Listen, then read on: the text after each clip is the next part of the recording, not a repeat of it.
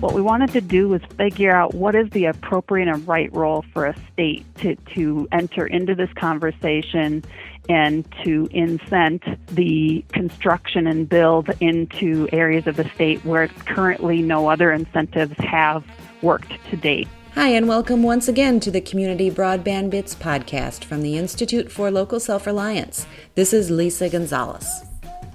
During the last legislative session, lawmakers in the state of Minnesota appropriated $20 million to a grant program to encourage deployment of broadband infrastructure. The state is now taking applications for that program until October 28th. As part of the measure, the legislature also created the State Office of Broadband Development. In this podcast, Chris visits with two of the lawmakers that were instrumental in passing the measure, Senator Matt Schmidt and Representative Eric Simonson. He also visits with Dana McKenzie, the Executive Director for the State Office of Broadband Development. In order to get the initiative adopted, it was important to show need, desire, and support for the appropriation. Senator Schmidt and Representative Simonson, both from Greater Minnesota, explained how they reached out to Minnesota communities, how they took public opinion back to their colleagues, and what they hope they can accomplish with this modest state investment. In order to learn more about the grant program, Dana helps explain the details about eligible applicants, expectations for its distribution, and some of the requirements for funded projects. When crafting the requirements for the program, the authors wisely chose to include specs that ensure a long-term solution. Here's Chris visiting with Senator Schmidt, Representative Simonson, and last of all, Dana McKenzie. This is Chris Mitchell now talking with Senator Matt Schmidt of the DFL party from Red Wing. Welcome to the show. Hey, Chris, it's good to join you today. So, Senator Schmidt, I wanted to ask you, what is the need in Minnesota? Like, how do you quantify what we need here? You know, Chris, I think that's a great question. I think a lot of the states and regions are grappling with that. Obviously, there's great capacity out there in terms of gigabit, bandwidth in other areas. We don't have it in much of Minnesota.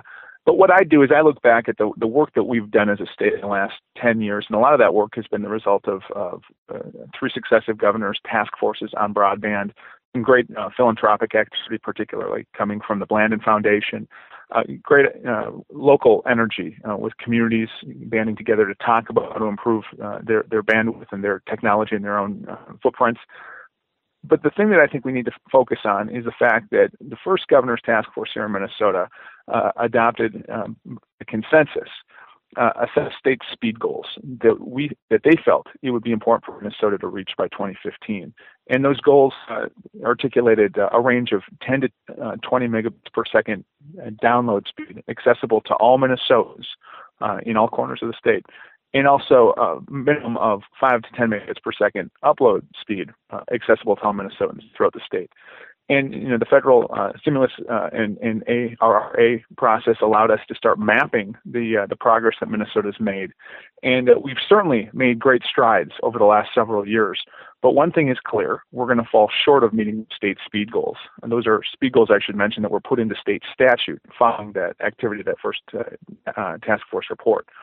And so we're going to fall short of those. It looks like maybe 80% of Minnesota will hit those goals, and that's going to leave over 300,000 Minnesotans short of that access in 2015. And these are estimates, but it's quite clear we're going to fall short. And so the question is what to do about it.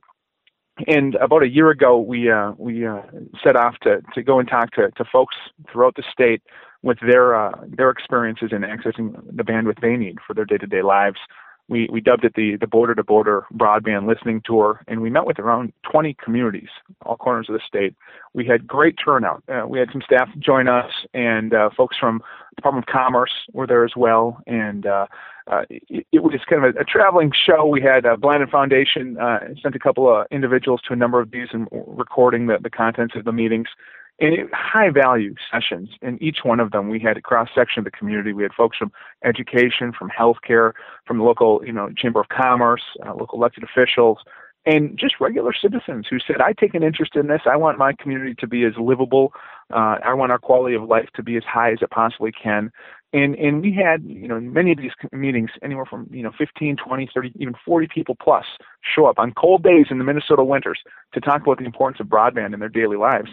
And the message that I heard time and time again is that there are pockets of poor service where we're just not cutting it, that we're not competitive, that folks living in certain parts of the state just aren't able to take part in the 21st century economy, let alone just enjoy, basic connectivity. Time after time in these meetings, these themes were repeated. One, that it really comes down to a fact that, we have hard to reach areas in Minnesota, that regardless of perhaps the best efforts of some of our providers and cooperatives, there's a shortage of capital, of investment capital to extend networks.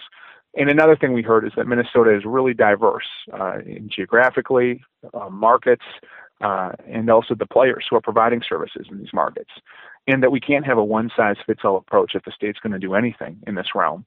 And the third thing we heard loud and clear at every one of these stops is that folks are tired of talking about this problem. They want to do something about it. Hear, hear. Yeah, exactly. You've heard that before, right? So it was a great tour. Over 20 stops. We connected with over 450 Minnesotans around the state, and it really set the tone for what we were going to try to do in the 2014 legislative session. And so, invaluable process, and I think in my mind that reaffirmed the sense that I had long had, that we just weren't, keeping pace with where we needed to go. And, bringing this back to, your original question, how are we doing in terms of meeting the state speed goals? Where are we at? Minnesota's made great strides in the last several years, but independent analysis has demonstrated that we're actually slipping relative to other states and certainly relative to other countries. So despite great efforts from the private provider community and in other public efforts along the way, we're not keeping up. And there's more that we can do if we're going to take seriously the charge of being a leader in this space, not simply meeting state speed goals, but being a leader in this space. And so I think we've had great dialogue over the last year about what to do, and I'm very optimistic we're in a position right now where we're really going to be able to move that dial, not only relative to where we were a couple of years ago, but relative to where other states are at and where the other states are moving. Well, let me ask you one final question. You worked with Representative Eric Simonson, and he's in an area that I think is cable coverage. You're from Red Wing, where Red Wing at least is getting some of the best access in the state thanks to a Minnesota company, HBC, Hiawatha Broadband. I presume some of the people who are your constituents don't have the greatest access. But the two of you made this a key issue and built a fund that's going to be focused on serving the least served people. And I'm just curious, what motivates that? Well, I just think there's a keen appreciation that this is the key investment in the 21st century. And you've heard these analogies before. You had the Intercontinental Railroad of the 19th century. You had the interstate highway system of the 20th century. Well, the information superhighway is the key medium for the exchange of ideas and goods and services in the 21st century. And we've got to make sure that we have access to it in all corners of the state, that no one is left behind. And just as we did 100 years ago, the undertaking of rural electrification, this is the charge of the 21st century, to make sure folks are connected, that they have access to the 21st century economy, they can participate in that on a day-to-day basis. This is going to take a galvanized effort, bringing together the best the public and private sectors and in the nonprofit sectors have to bear. And I'm hoping that in Minnesota here, we're starting that conversation. It's not about who's doing it necessarily, but how we're moving the dial and how we're getting, communities and individuals and businesses, families, students, farmers, the vital access they need. Great. Well, thank you for coming on the show. Chris, it's always good to join you. And now I'm speaking with Representative Eric Simonson from the DFL, a representative from Duluth, representing District 7B. Welcome to the show. Thanks, Chris. Appreciate your having me. I'm really glad to have you on the show. I was extremely appreciative of all the work you did. You're one of the main reasons that we have this broadband fund. I think you were the lead author in the House and really a driving force. So why don't you tell us what motivated you to make sure we had this fund to spur broadband deployment? Right. Well, there's a couple of reasons, really. There's actually several reasons, but a couple that really stand out for me. Being a representative from Greater Minnesota, I see and hear about the need for tools for economic development all the time, both from local government, municipalities that are trying to encourage development within their own jurisdictions, and from business as well. And one of the things that has really risen to the top over the last 10 or so years has been this need for better broadband capabilities here in Minnesota. This market, this economy in today's world really relies upon good internet service. And it doesn't really matter which industry you're in. It seems to be across the board that there is a definite need, and Minnesota has really started to fall behind, if you will, the curve. And this is one of the things that prompted me to get involved with this bill, because I saw the great potential for greater economic development, especially in greater Minnesota outside the metro. And so that actually leads to my second question, which is what do you think we're going to see happening as a result of this fund, and how are we going to know that we're successful?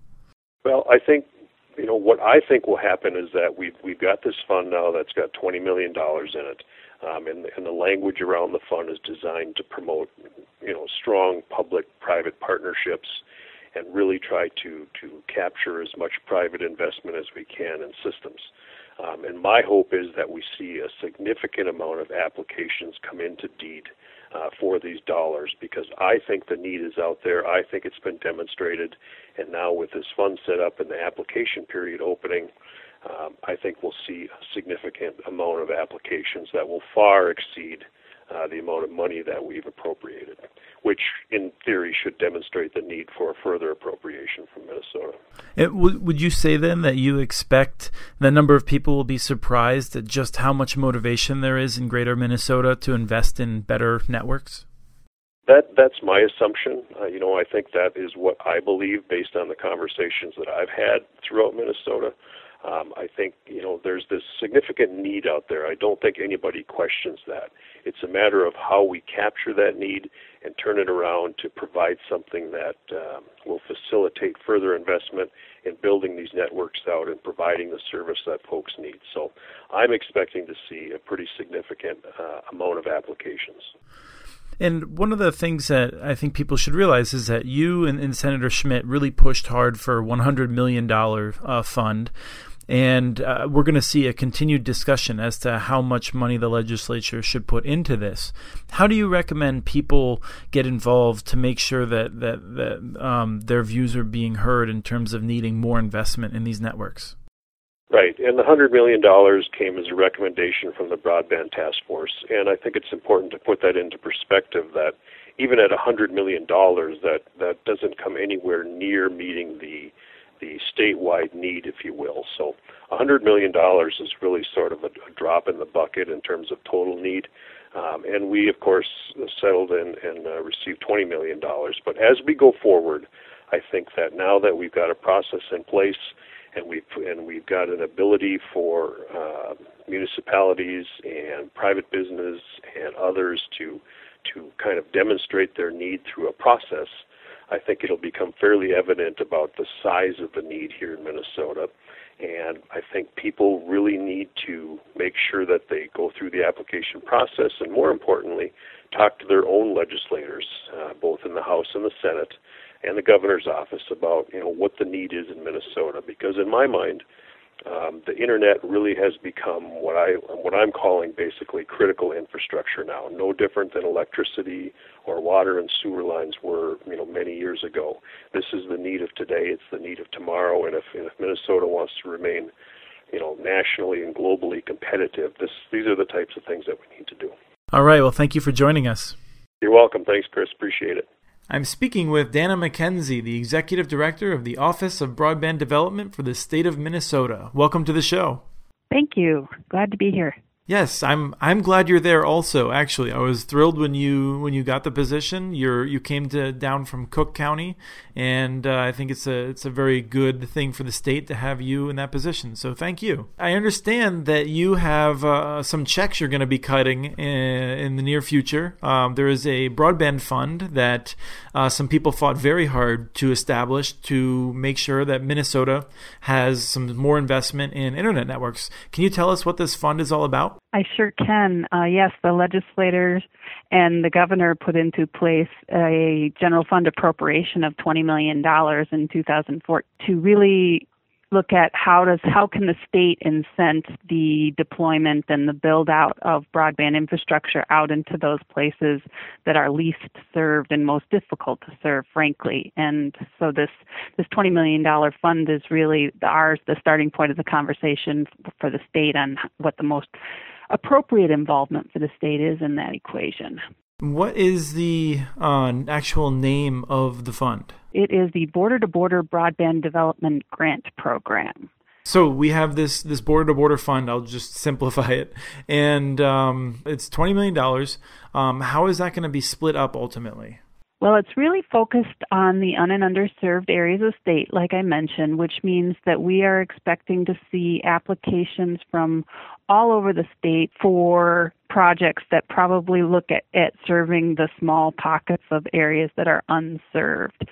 So we anticipate this grant has a legislative cap of $5 million per award. So obviously a $20 million fund isn't going to go a long way, but we anticipate anywhere from 15 to 50 applicants, and we hope to fund anywhere from 5 to 20 projects using that funding source. And again, the projects that are eligible are focused on those un- and unserved areas, and the funding is actually eligible to be distributed to a wide variety of applicants, and the legislators were deliberately wanted to welcome all comers who had the wherewithal and ability to build and sustain a project into these unserved areas. So the legislation outlines that the money is available to both for-profit businesses, including existing providers, cooperatives,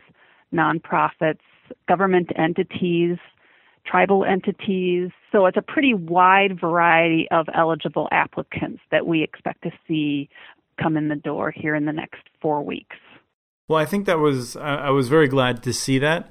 And in particular, I just think it's always worth noting that for states that do have a number of reservations that people sometimes forget, but it's very important to include the tribal entities because if you think rural Minnesota has it bad, a lot of times the tribal areas are even lacking access to telephone around the United States. So it's just an important thing for people to be aware of. I agree, and I think it'll be interesting to see how the tribal governments respond to this opportunity. So what are the sort of requirements that come along? I remember actually making a recommendation that there be a number more requirements than ultimately were adopted, but there's one in particular that I think is just a very smart move. So if I was to get some of this money to deploy a network, what would the state require of me if I accepted it? I think the biggest one, other than the one we've already mentioned, which is to be serving the un- and underserved areas, is that any technology that's funded using these dollars must be scalable to at least 100 megabit per second connection bidirectionally, which obviously the intent of that was to make sure that these are long-term investments and not something that might turn around and become obsolete in a very short period of time. So while the language of the grant and the law is agnostic as far as the technology used to deliver those services, the applicants need to prove through engineering documents that anything that they intend to install is in fact scalable to those levels. Yeah, I'm just glad to see that because I think in some areas we've seen government funds used to build networks that some might say were obsolete before they were finished, and I'm very glad we won't be seeing any of that here in Minnesota. One of the last question I have for you actually is I think Minnesota is really leading the way for a number of other states in this because while we've seen a lot of elected officials say broadband's really important and we need to figure out how to get better connections, Minnesota's actually put up $20 million.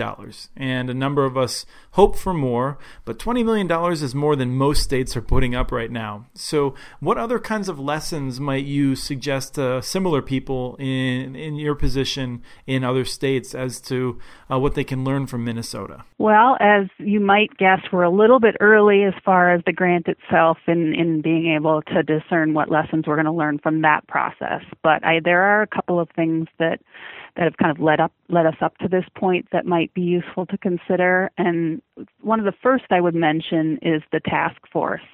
It's really a useful policy mechanism to have an external group or body that is charged with deliberating on the value of various broadband policy options.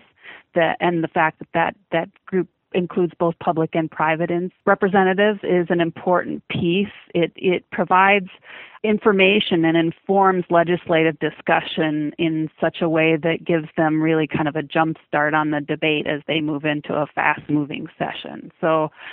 And that information is also very useful for a governor's office when determining their position on an issue. So I would say that somewhat independent or outside group looking at those issues is a helpful policy lever. The second thing I would note is the creation of the Office of Broadband Development in our case really has shown its value in creating a focal point for broadband issues in state government. It turns out there's a lot of moving pieces that are happening in various areas and agencies, and in many cases, in fact, a lot of cases, not even with the awareness of the people working on it, how it dovetails and is important to broadband advocacy and furthering broadband in the state. So the idea that the states created that focal point, and which also in turn acts as another policy lever in moving policy and programs forward. And I think the third piece is just the beginning lesson of the incentive program. What we wanted to do was figure out what is the appropriate and right role for a state to enter into this conversation and to incent the construction and build into areas of the state where currently no other incentives have worked to date, and that includes a successful business model. And we are already seeing that the communications between providers and communities are changing and moving forward in a way that we hadn't seen prior to having this incentive program on the table. So those are kind of my three first lessons. Now let me just ask you as sort of a bonus comment. There was some concern from some as this bill was making its way through that there might not be enough interest from parties in Minnesota for a fund. Do you think there's any danger that you won't get enough applications? I am fairly comfortable that we're going to get plenty of applications. We are in daily conversation with communities and providers that are working on applications. And just very briefly, you are probably aware one of the things we used was the FCC's Rural Broadband Experiments letters of interest to gauge volume of demand. And with over 60 letters of interest and $600 million in proposals in that list, we were pretty confident that there is a demand out there. And that was just for the state of Minnesota from those projects. Correct. Right. Yes. Thank you for that clarifying statement. Well, thank you so much for coming on the show, and we wish you luck in evaluating all the applications. You're welcome. Thank you for the opportunity. If you're interested in learning more about the Border to Border program grants, you can visit the Minnesota Department of Employment and Economic Development website to download an application and other relevant materials. Remember, the application deadline is October 28th, 2014, so don't delay. Send us your ideas for the show. Email us at podcast@muninetworks.org. Follow us on Twitter. Our handle is @CommunityNets. Once again, we want to thank Jesse Evans for the song Is It Fire, licensed through Creative Commons, and thank you for listening. Have a great day.